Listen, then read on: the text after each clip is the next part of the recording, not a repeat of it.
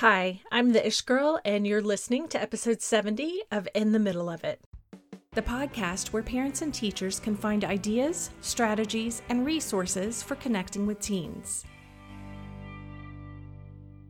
Hey there, I'm Amy, also known as the Ish Girl, and I am so glad to welcome you to the show today. Just to give you some context, if you're listening to this episode at some point in the future, just know that it is in the middle of March of 2020, and the whole world has just exploded into crisis mode reacting to the coronavirus.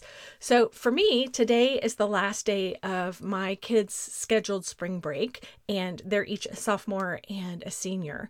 But our school district has canceled classes for next week, and they plan to reevaluate the situation before bringing kids back into school. And I know that we are not the only school district that has done that. I have talked to friends on both coasts of the United States, both the East and the West, and it sounds like schools are canceled all over. And from talking to friends who are either in the medical care profession or have a spouse who is, what it sounds like is they're really trying to slow the roll of the virus so that hospitals and other healthcare providers are not overwhelmed. So, for this week's episode, I thought I'd talk to you guys about what it means for you if you are the parent of teens and you are looking ahead at maybe a week or possibly more at home with them in almost quarantine. So whether you're on the end of the spectrum that thinks that this whole thing is going to blow over soon and is a total overreaction, or if you're on the opposite end and you fully expect a close to apocalyptic scenario with lots of deaths and mayhem and madness, the fact remains that no matter where you are on that spectrum, we're all home for the duration. And if your teens are like mine, they're still in a sort of honeymoon period of this whole, they canceled school, woohoo, snow day type of high. But I can read the writing on the wall. And if you're like me, there are big, bold letters spelling out, I'm bored.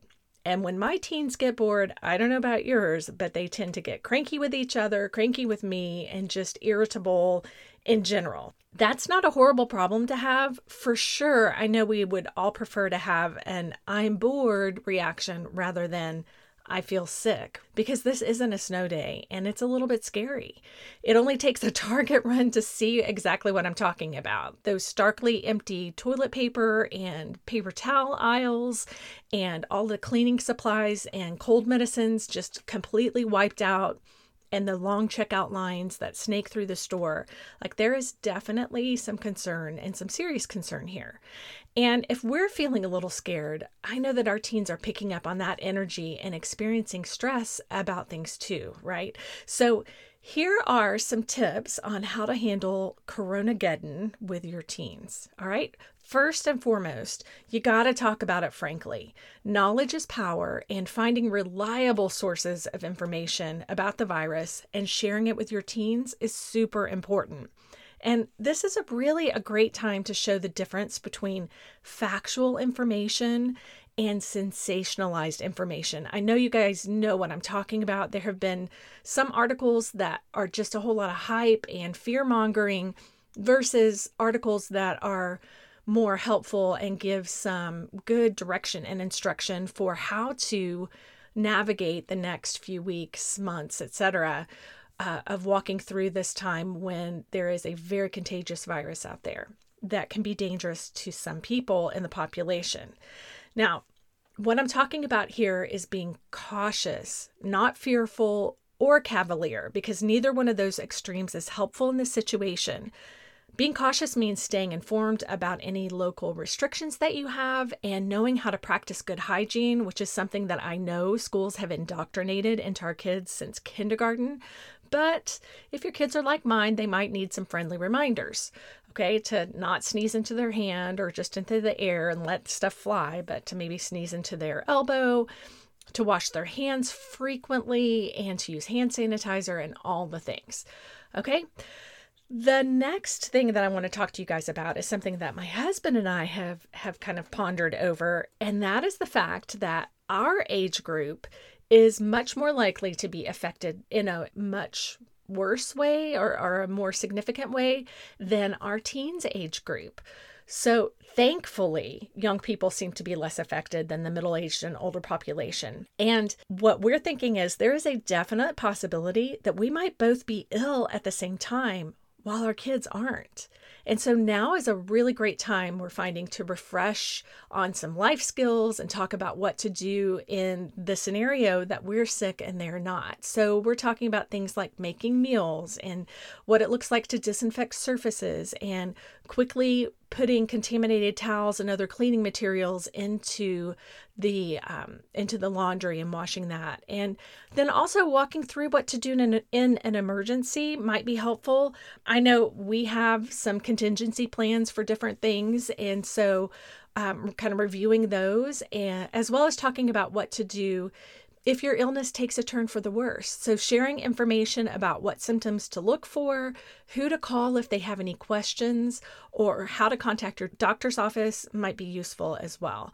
And knowing that they have another trusted adult and maybe more than one on a list, and the fact that you have contacted those people as well ahead of time and said, hey, we are on our emergency contact list for our kids if they have any questions or things like that. Setting that up is a really good idea as well. Setting aside all those serious concerns, the next thing I'm going to talk to you about is combating cabin fever and boredom. And seriously, I fervently hope that the annoyance of being stuck at home together for a long period of time is the worst suffering that you and your family go through. And so to that end, here are some things that you can do or you can have your teen do to stay occupied, okay?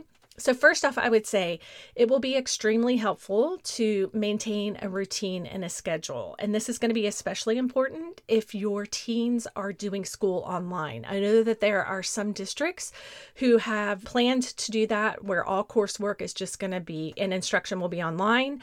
And of course, your teen will need a time set aside to do those things. I don't know about your family. Mine, especially, I know in the summertime and on vacations, because my kids, to be perfectly honest, and I'm sure your kids are the same way too, they work hard during the school year. And so anytime we have time off, they are immediately like sliding right into couch potato territory. And so I want to make sure during this unexpected time off that we are not just kind of sinking into disarray and chaos, that we have a good routine in place. And part of that is going to be keeping up with everyday chores like doing dishes, sweeping in the kitchen, feeding the dogs, taking out the trash, all those kinds of things. But also, I'm going to pull my teens into helping with some everyday responsibilities like planning and cooking meals and doing laundry, not just for themselves, but like household laundry. Also, I have a mental list that I'm going to put down on paper of all the little projects around the house that I keep meaning to get to and just don't have the time to do that.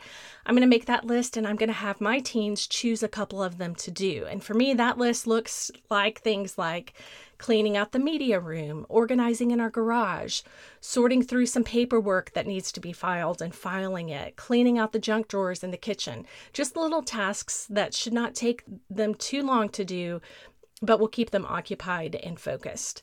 And then the other thing I plan on doing is limiting personal screen time and planning for activities to do together instead, like playing board games or listening to an audiobook, watching a movie together, going through old photo albums, doing a puzzle, doing some kind of craft, whatever it is.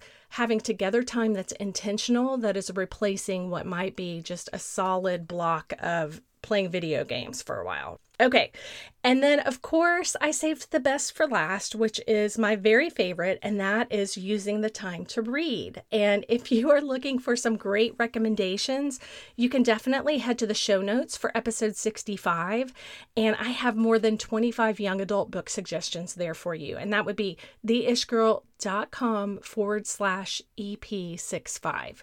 Okay, and one last tip. This is something that I did during the summers when my teens were much younger. It might be effective for you. I know for us, it was very effective at motivating my teens, who at the time were younger children, to entertain themselves. And that is, I made an I'm bored jar. And anytime my kids came to me and complained about having nothing to do, they had to draw a slip of paper from it. And what was on that paper? Well, I came up with a list of 25 to 30 activities, typed them out, cut them into strips, folded them up, and put them in the jar. And the activities were equal parts fun and not so fun. They had a 50-50 chance of pulling out something like clean all the toilets, or pulling out something like get an extra half hour of screen time. Some other examples of things that were in that jar were things like clean all the dog poop up in the backyard, or watch one episode of your favorite TV show, or clean all the baseboards in the house, or invite a friend over to hang out, etc. Now, because we did that early on, now my teens know that if they come to me and tell me that they're bored, I get super excited, exaggeratedly so, I will admit, and give them something to do. I always have something at the ready. If they come to me and say, oh, I'm bored, I'm like, oh, that's awesome. Here's something that you could do for me. And they roll their eyes and they're like, I'm not that bored. And then they go on their merry way. All right. I know this has been a quick and fast one, but I did want to just jump in a timely way and talk to you guys about the coronavirus and your teens. And I hope that you and your family are staying well. And I am praying that we are all about to navigate the coronavirus easily and quickly. So if you found this encouraging or helpful, I would love it if you would share it with friends. And if you don't already subscribe, go ahead and click that button wherever you listen to podcasts so you don't miss any more episodes. Okay, friends, know that I am praying for all of you, for anyone already affected by the coronavirus, and for all the healthcare professionals out there on the front lines especially. Be safe and take care of each other. From an Ish girl who is hoping for the best and preparing for the worst, I am so grateful to be in the middle of it with you.